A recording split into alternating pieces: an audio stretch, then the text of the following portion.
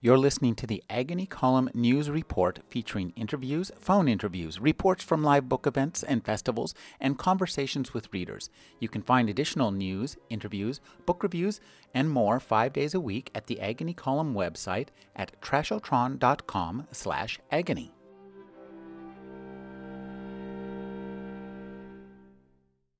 Mr. Vice President, Miriam hosted a coffee for Walter Mondale in '84. He stood in their living room in front of the fake fireplace. Like the candidate, the plastic logs lit up but gave off no heat. Mondale, mournful and apologetic, smiled wanly as Leo said, "Nice to meet you, Mr. President. Nice to meet you, Mr. Vice President. Nice to meet you, Mr. Vice," as if a record had skipped in his head. Mondale nodded at him as if to say, "It is me, my son, but if you truly knew me, you would not be so impressed." Popper wants it all to mean more now. Still, it was the former VP in the flesh, and his mother could not have been prouder or more radiant in her optimism about a future led by this man who would beat Reagan. Walter Mondale is past life. The three of them, Miriam, Leo, and Alexander, were part of, let's say, the 35%, maybe 38% on a good day, of the country who believed in Walter Mondale not only as a man, but as an idea of human decency. Miriam, serving platter after platter of mini pizzas, exclaimed to her new, unawestruck neighbors from the apartment complex, a few retirees, a smattering of teachers, "Isn't he sensational? Isn't he? Who needs Gary Hart, his ruggedness, his good hair? No, plod we must." Peter Orner is the author of Esther Stories and The Second Coming of Mavala Shikongo. He's the editor of Underground America and Hope Deferred, Narratives of Zimbabwean Lives. His work has appeared in Atlantic Monthly in the Best American Short Stories. His new novel is Love and Shame and Love. Thank you for joining me, Peter. Oh, a pleasure, Rick. You know, as I was reading this book, I was thinking, that you could really see the seeds of this book in your first book, Esther Stories, where you collected kind of the final two sections were essentially short novels consisting of linked stories. Right. I guess I missed those people, and I carried them around with me for 10 years and decided that I think when you write a story, especially characters sort of die in your mind, and it's always made me sad. I'm a story writer at heart, I think, and I what I love about stories is also what makes me sad, which is that they end and then you never meet those characters anymore. And so I think I'm a novelist who likes to resurrect people, and so I think this was an act of resurrection to bring this family back. Talk a little bit about one of the things that strikes me about this book, Love and Shame and Love, and also the final two sections of the Esther Stories, it must require incredible discipline not to just go on. I mean, because you have these kind of, you have a certain style, and it's kind of vignettes or fade outs, and it's really beautifully architected, and it works brilliantly well. But it must be really difficult. Don't you just want to sit down and write 30 pages? I wish I had that problem. For me, my great teacher and good friend, and it was the late Andre Dubus. And Dubus's stories, which I very much love, are short versions of longer things that he wrote. The way I understand it is that he would cut 30, 40, 50 pages, and then he would sculpt it down. I wish I had the problem of having that kind of content. For me, it's like blood from a stone. I can't really quite do anymore, and so I have this strange thing where I don't necessarily have the desire to go on. So what I do have better be okay. Well, I really love that your pieces, because they seem almost like prose poems in many ways. Mm-hmm. So I'd like you to just talk about developing that style. Were you a poet? No, I've never written a poem in my life. Now, when you first started writing, what kind of stories did you turn out? We see some of the stuff in the Esther Stories. Is that indicative of what kind of stories you read as a kid? I mean, yeah, I think I've always been attracted to moments. It's not necessarily what happens, although things obviously have to happen. Things happen in people's lives, but the things that I remember most, even about my own life, is not necessarily a happening, but some maybe a gesture somebody made, or the way the lake looked at a certain time of day. And that's what I find like the plot of my own life. So I think I try and translate that on the page. I know it's strange. No, well, it's really works really beautifully, and I really love the way you develop your language because it's so it seems so free and natural, and it really gives us this combination of. It's very funny. Your new latest book, Love and Shame and Love, is very funny all the way through, but it also has this real human and often a very poignant feel. And I think what makes your poignancy work is that you never take it too seriously. I mean, you're so generous, and I think if we took our poignancy seriously, we'd be in trouble. I mean, who would want to hear? I mean, I guess in my own life, I probably take my poignancy seriously, but I think on the page, I think it's important to, I think the humor of hard things is what gets us through it. We know this, and I think sometimes I read books where they've forgotten that, and I feel like. For me, if we don't laugh at this stuff, I'm not sure we can endure. And I think part of the endurance comes from the comedy of even sad family situations, which I seem to specialize in lately. I love that phrase, the humor of hard things. That's a great concept. Now, this book gives us 3 generations, and that seemed. You are not that old. So talk about doing some of the research and making this stuff feel really real, because not only have the historical facts changed, but the way people talk changes. And that's one of the things this book captures really well, is the way that communication between people has changed, and the way we experience those moments, though, is still somewhat universal. I think, yeah. I mean, but the way we communicate becomes so different. And watching my parents communicate as opposed to how I communicate now, and certainly my grandparents' generation, which figures heavily in this book, and even my great grandmother, or a great grandmother, I should say, is makes an appearance in the book. And I feel like, the way that people have, the intimacy that people have now, I think was sort of disguised in a way in the past. And I feel like, for example, in the book, I'm using letters that the grandfather in the book writes from World War II to his wife, and those were based on actual letters that I found that it was so difficult to say really obvious things, and yet also he would put things. He was so lonely.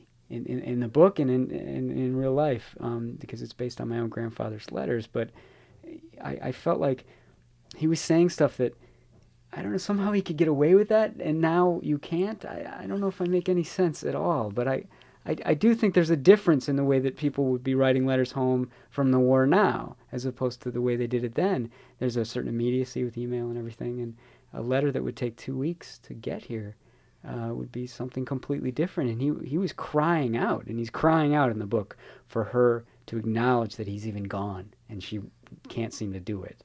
And I found that lack of communication would characterized at least that generation more so than the current generation in the book, which seems to talk a lot, but I'm not sure they're ever quite connecting as much as they want to.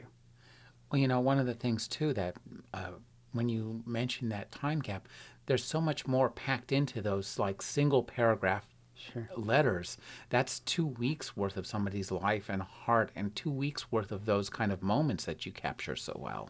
Yeah, I mean, can you imagine? It's got to be tough.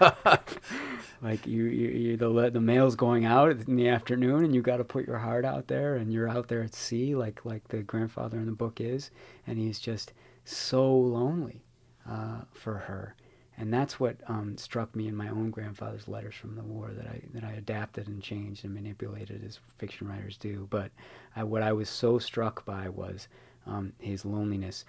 And yet, when I knew my own grandfather, he talked about the war like it was this great sense of camaraderie that he was having on the ship. So it's really ironic that in his soul, he was very lonely. And I tried to capture that in the fictional world that I have here. Now, when you're architecting this book, what's nice about it is that we experience it. It's a little bit of Slaughterhouse-Five for us as readers. We're unstuck in time, and that's a really nice way because it allows us to put together the puzzle slowly. In a sense, it becomes a mystery because it doesn't play out chronologically. And so we get little pieces of the puzzle, and it's really fun for us as readers to put it together. I'm wondering if you had it put together before you started writing it, or if it came out this way. I have to say, I never quite know what I'm doing, and especially since I really don't consider myself a novelist, even though now I've written two. And they seem to come in this strange process where I just sort of start to collect scenes and moments and arcs of story, and then they start to kind of add up on a bulletin board. I write by hand and I sort of pin it up all over my garage, and then so I can kind of like walk by the book in some ways, and it starts to. This happened both books, both novels that happen this way. That they start to coalesce after I've written a certain amount of text, and then I'm like, oh, what have I done? And then, hopefully it's a book, but, God knows it. Next time I'm sure it won't be. So.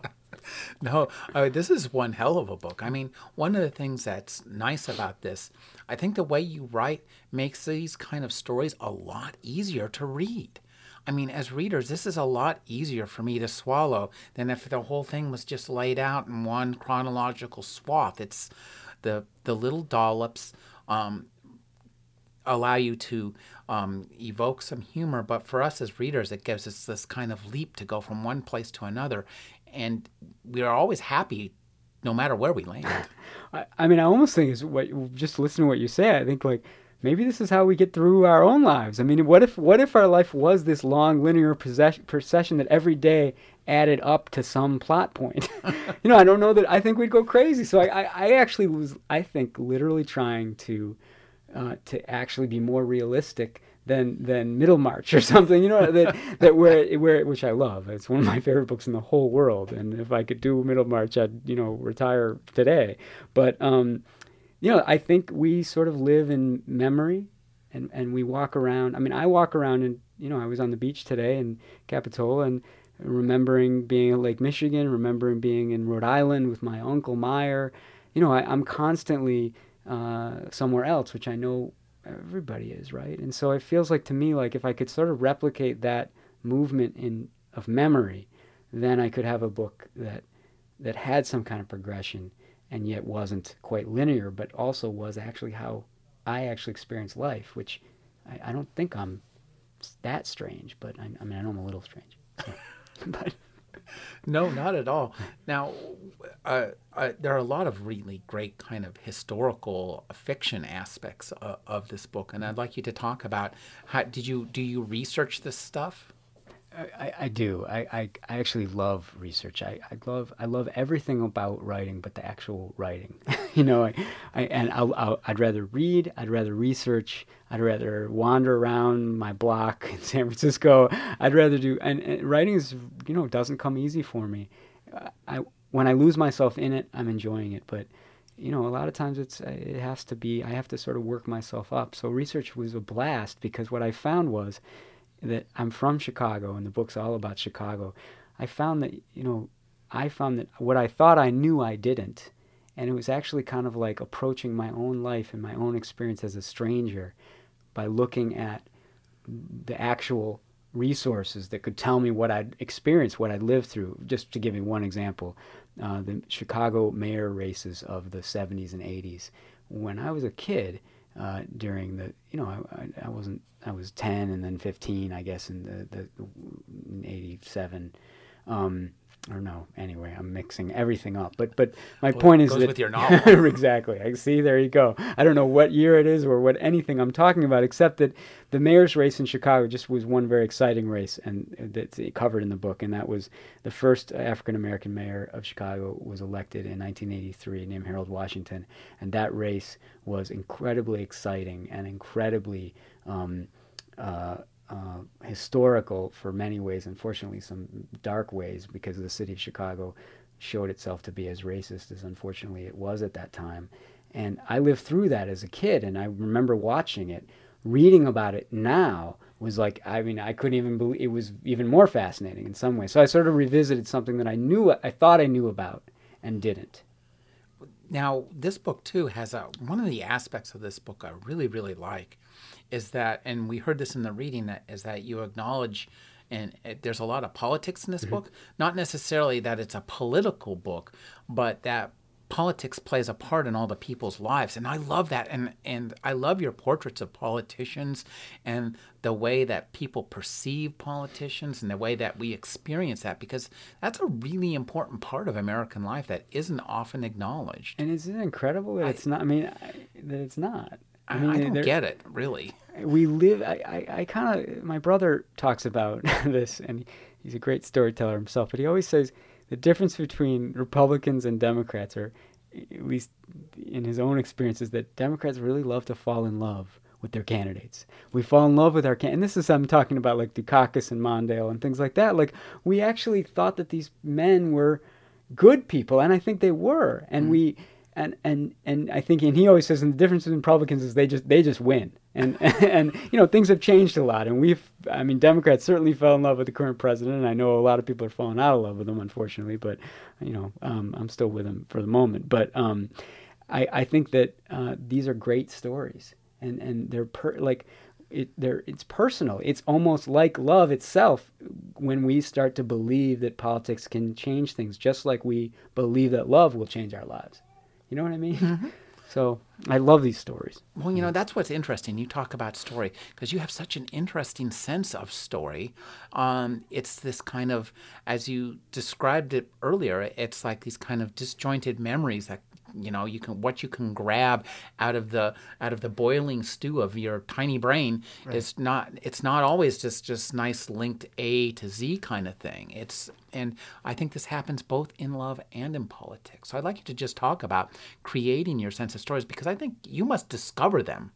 I discover them because I just always find that that a story will find, it's not necessarily what you set out to get to. And again, you know, if I was a mystery writer, I'd have a lot of trouble. You know what I mean? Because there'd have to be a killer and a mystery and all of this. But I think it's very mysterious where a story actually originates and how it takes hold of your consciousness. Why one thing is repeatable when you get home at night and tell your family a story. What was it about that particular thing that got you? And usually it's something that's not plot pointy. Usually it's some odd detail that struck you. At least it is in my case. And so, you know, the other day I'm constantly collecting these things, you know, and I find where we find stories to be strange. I saw some fish being unloaded on Mission Street in the morning. You know, when they come into the fish store in the morning, I'd never seen this. I was up pretty early, and I was watching the fish being dumped from the truck into a garbage can which was in the street. And then one fish didn't make it into the garbage can that made it in the store. One fish was in the middle of Mission Street at 6 o'clock in the morning with cars going by, some cars and some people, and I just watched it, and it was horrible because this fish wasn't going to make it, and he eventually got run over. But that to me was a great story, and I know it wasn't fun for the fish, but I wish I had the presence of mind to rescue it, and all I could do was watch. I don't know what that kind of person that makes me, but anyway. Well, I think it makes that was a bit of a segue. Sorry. It makes you a hell of a storyteller. That's a great theme. Oh, thank you. And I think it speaks to the way you write your books, and because there's the scene you just described to us has a feeling both of immediacy. We can see the fish going into the trash can, but there's a kind of a forlorn feeling of that fish being left out, and also that the helpless feeling, you, the narrator, standing there not knowing what to do. And I think that those three parts, that's a great story right there. And I think unlike the heroes of the world, storytellers I think are watching, and you know, it doesn't make me feel great because, you know, but I think sometimes I actually am so paralyzed by something that I actually don't act because I'm too busy watching it. And that, you know, I wish it wasn't always the case, but in that case it was.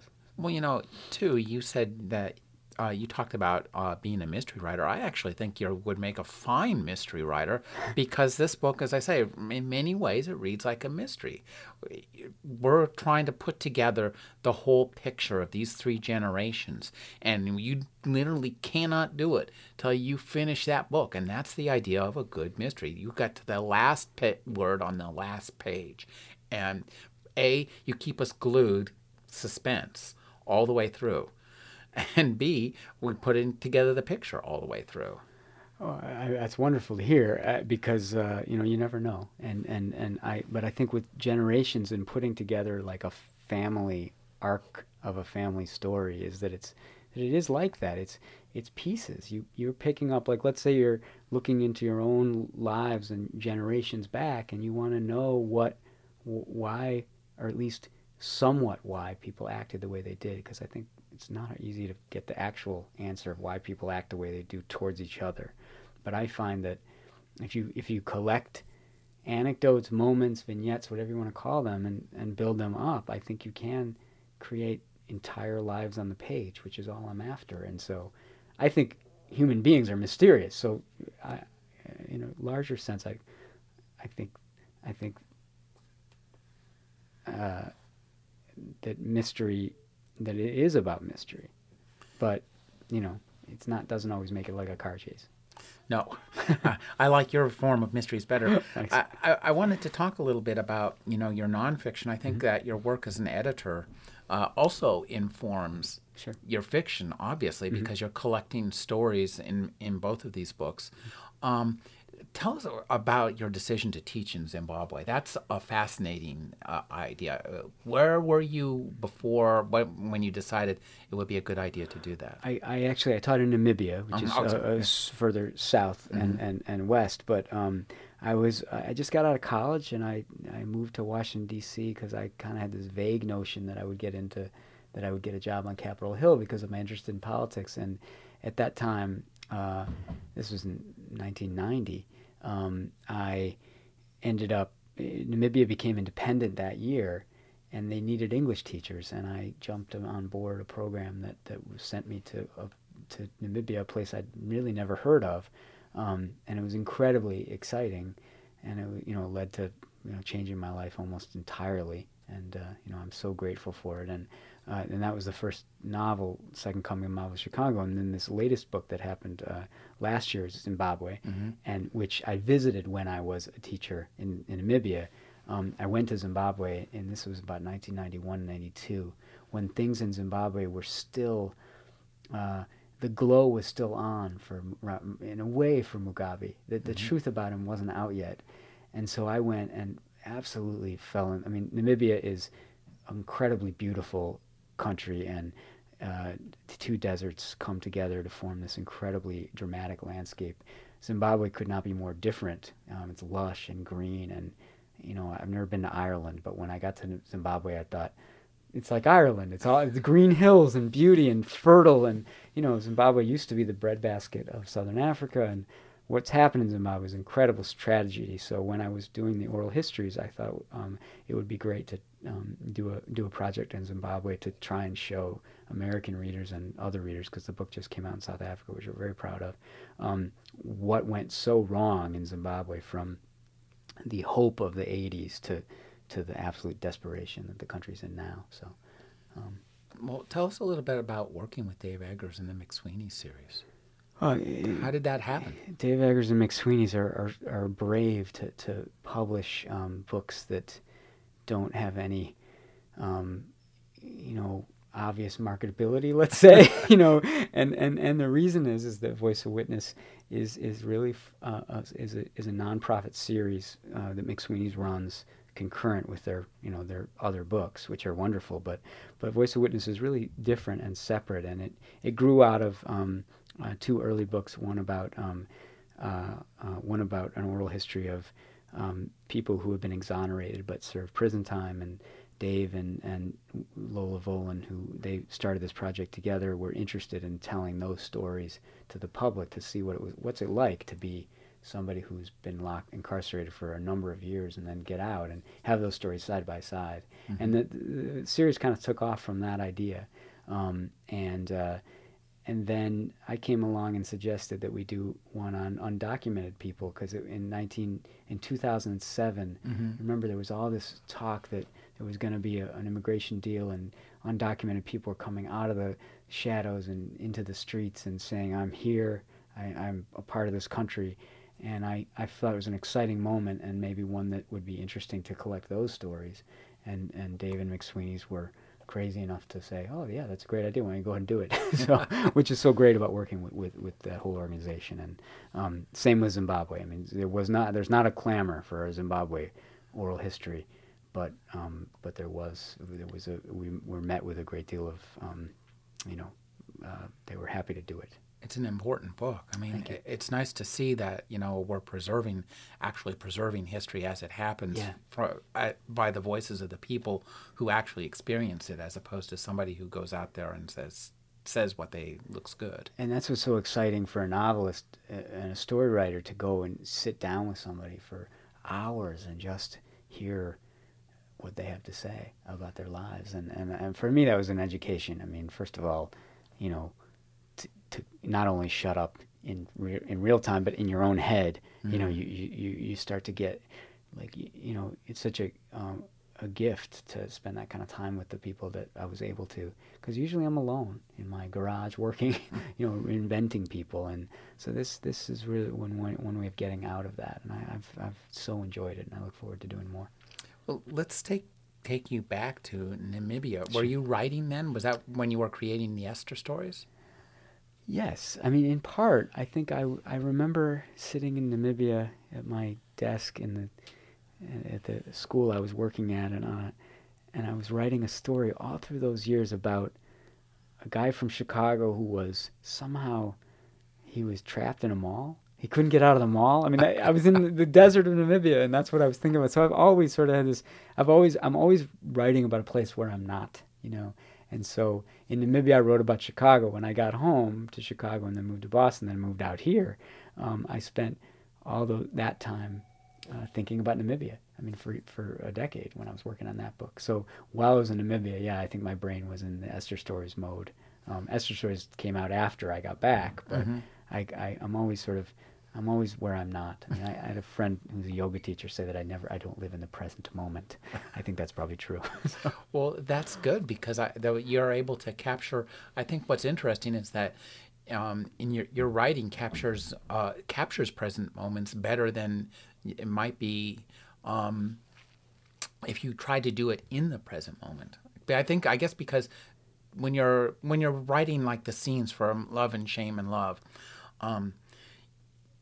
do you like say, okay, today is a World War II day, or today is a 1990 day, or today is a 1960s day? Do you just sit down and say, uh-oh, it's the 1960s? Right.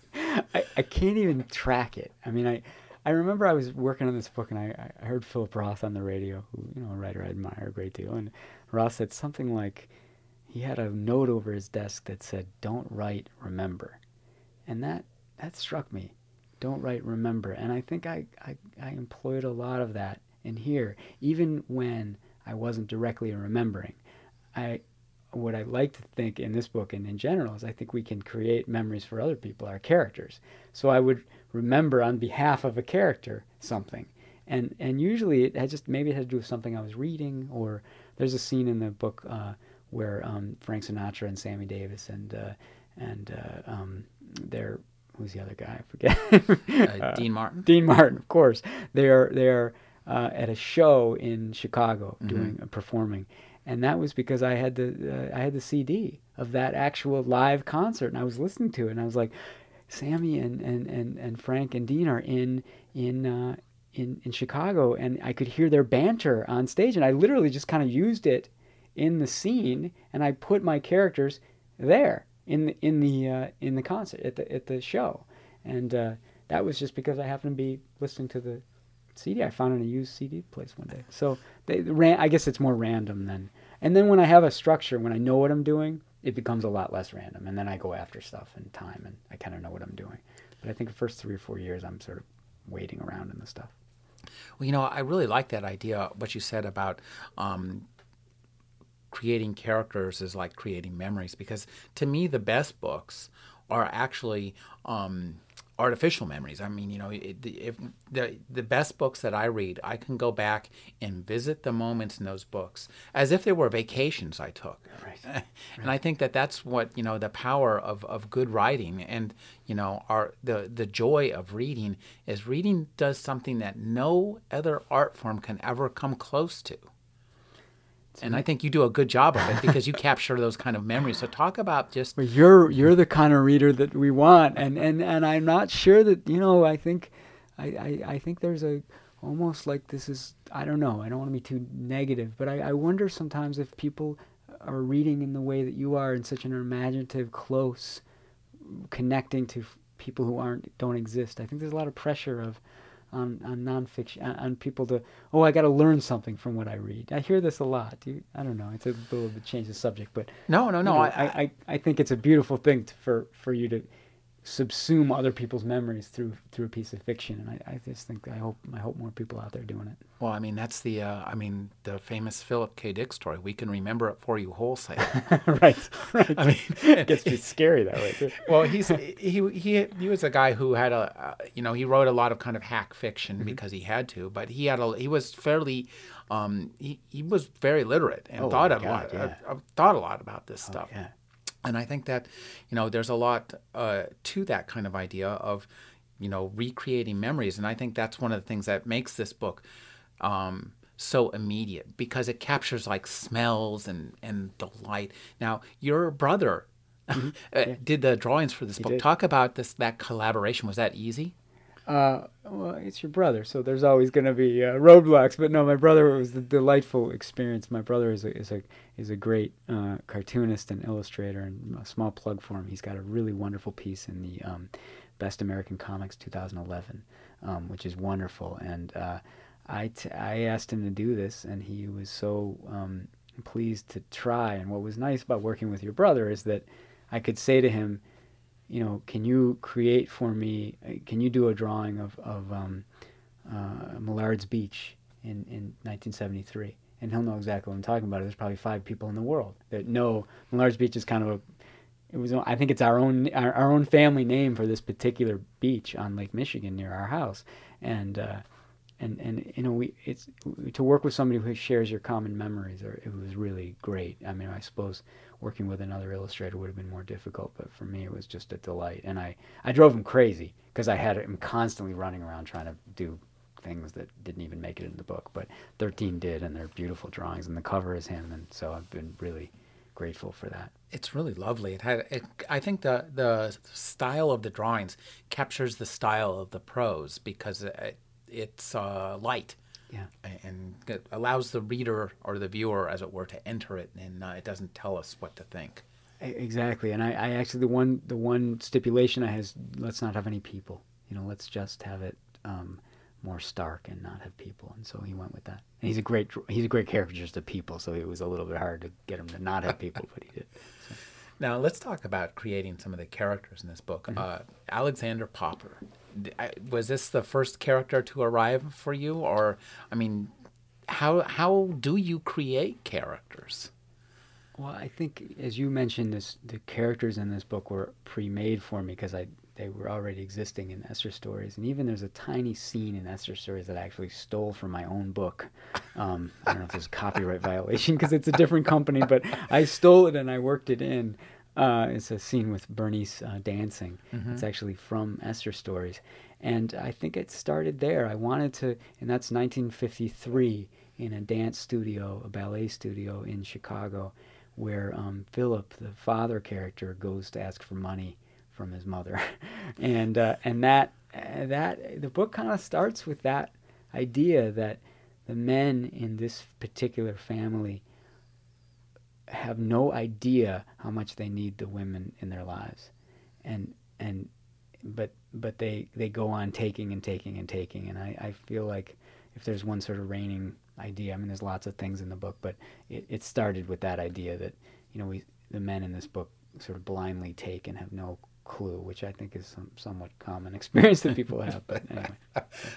I may remotely resemble that remark. I think it's been aimed in my general direction. I think, and I don't think it's entirely a gender thing, but I do think it, at times it does feel that way.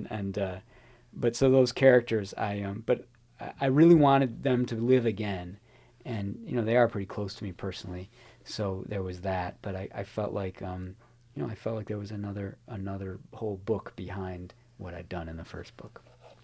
One of the things that I think is really charming about this book is your sense of humor. This book is really funny, and it's as a writer, you do a good job of making us laugh and evoking that kind of the without like poking fun. But talk about that. Is that something? Does that just pour off? Do these things pour off the page in a state of utter perfection? You just type them up and that's it. You just file them away and you're good. I wish that was the case. I'm a rewriter up until the very last minute that something published. In fact, I'm rewriting it. If I showed you the book I have here, it's got notes that I want to change for the paperback. I'm constantly, because I think if a joke clunks, and there's a lot of clunkers. That can just hurt you, and they, especially when I'm reading a piece out loud, I can tell if a joke doesn't hit, and it's not like I'm trying to be jokey. It's just that I don't know. I come from a family where it wasn't. We didn't tell jokes. We told stories that were funny, and that was like a big thing to us. And around my kitchen table, it was pretty competitive actually to get attention by telling a funny anecdote about something that happened to you that day. And so I think I kind of learned it, through my family and other great funny writers. So this book is like a 400-page kitchen table. I think that's a great way to describe it, actually.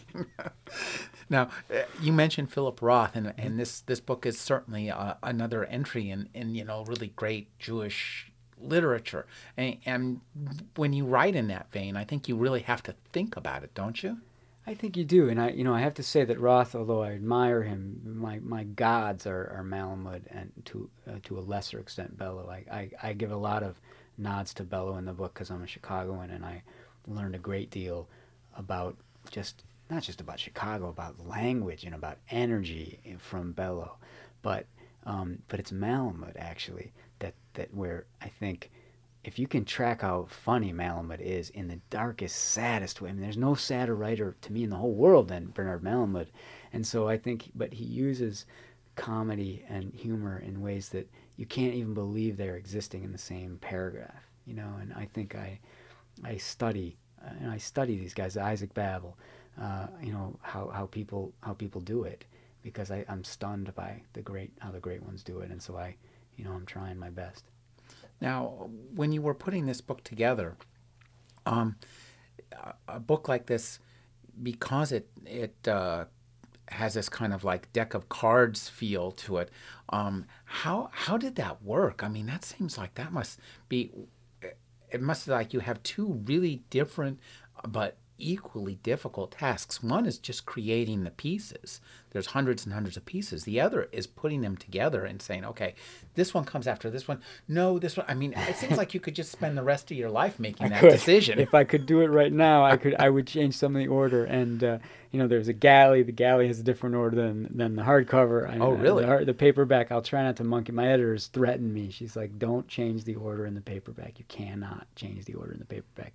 But I think that, like life, which is constantly changing, it seems to me that books don't have to be so static. And I tried not to worry about, well, if this comes after this piece, it won't kill the book if it was reversed. And I like to think, okay, this is the final, it's written in stone. But I kind of think, in a way, I tried to be a little more easy on myself and do the best I could to have things follow. And what I would do is I would read intensely, which is hard to reread your own work when you rather read somebody else's, personally. But so I would read, and then I'd say, all right, what can follow? What's a natural follow here? But that would change all the time. So it was a little bit. I ran myself ragged. I'd put it on the floor, and I'd try and work it out. But yeah, I'm not always married to it. I mean, that's the thing. You know, it could Seems to change. me like you could do this as a kind of a database and or a hyperlinked document, and you could have a lot of fun. In a sense, you could turn this into a choose your own lifeline adventure kind of thing with a little bit of technology. Have you considered something like that? I haven't, because I'm really a technophobe, but I have a friend who suggested that, and I think people try it, and you know, I mean, I still think that books are better. You know, books are still something you hold in your hands, but that is not to say that I don't actually sort of try and replicate that on the written page. Well, you know? actually, you do. Yeah. And one of the things, I mean, I have to say, I love books. I mean, that right there is a 500-year-old technology Right. that is still 100% viable and still hard to challenge. And there are not many technologies that have lasted that long. True. Virtually unchanged. I mean, since Gutenberg. I mean, really. Right. Pages bound together, that stuff turn still them- works. Yeah, it's amazing. But I know that times are changing, and that you know, I'm almost on. I might even get one of those devices. I was talking to a friend this weekend who's just like, look, it'll just make when you travel, then you won't have to take that big bag. You know, you can take 3 books as opposed to 7, 8, 9. You know, so I'm a terrible traveler. You know, I'm down here in Santa Cruz for a night. You should see how much stuff I brought. It's ridiculous. So if I had a Kindle, maybe my life would be lighter. So I confess that even though I only drove from my house to here, which is about 3 miles, I brought not only your book but an extra book in case I got stuck in the car and I could read a couple hundred pages. One right here. I do. I mean, I'm glad to know there's somebody who does this. What if there's an earthquake? Yeah, exactly. What if my car runs out of gas, or I get in an accident? I got to wait for somebody to come. I'm just sitting there. What am I gonna do? What am I gonna do? I mean, I don't know that there's that many people who do this, so it's nice to meet someone else who does. But I've got a book right here that, just in case, maybe he left, maybe we weren't going to do the interview, maybe I was too late or something. I have a V.S. Pritchett book anyway. So tell me what you're working on now. Always a tough question, but I have a new book of stories that should be out within a year or year and a half. It's actually finished, although I'm rewriting them, and I'm so happy to be back to kind of my roots in the isolated story, you know, where it's not where people aren't necessarily resurrected, that they do go away and fade away, and it's a sad book, the new one, but I mean, I guess all my work is. I guess. Well, I don't think so. I think although there's true sadness, I think that in genuine observation of the actual human condition, there must inherently be some form of joy. I couldn't agree more, and I think even in the sorrow there is, you know, especially the retelling. You know, isn't there's some famous quote about that? You know. Hebrew proverb or something, you know, troubles told, retold are good to tell, or I'm getting it wrong, but something like that. No, I think you're getting it right, and I think your book's not a bad example of that. Although it's not so troubling, it's really quite beautiful. Do you still live with these characters? I mean, I'm guessing that these people must still be with you, and they are going to pop up again. I hope so. I haven't written them yet. But you know, I'm actually going back to characters in other books now. In the Africa book, in the Namibia book, those characters are starting to talk to me. So it's strange. I can't quite track it. But you know, I do. That's why when the hyperlink situation makes me scared, because I'm like, at a certain point, you have to say goodbye, and maybe you'll say hello again in a few years. But I think I think these guys, I'm gonna say goodbye to them for a couple of years, you know, even though Seymour, the grandfather, never seems to go away. So I actually have a new Seymour story, but the other ones, I think I'm going to say goodbye to. Alex and the rest, I think they're going to say goodbye for a while. Well, we'll look forward to saying hello to your forthcoming work. I've been speaking with Peter Orner. His newest book is Love and Shame and Love, and I think that pretty much encapsulates most of my life, although I might have to have more of the shame and love and shame. Right. Double up the shame. Yeah. Thank you for joining me, Peter. Thank you so much for having me, Rick.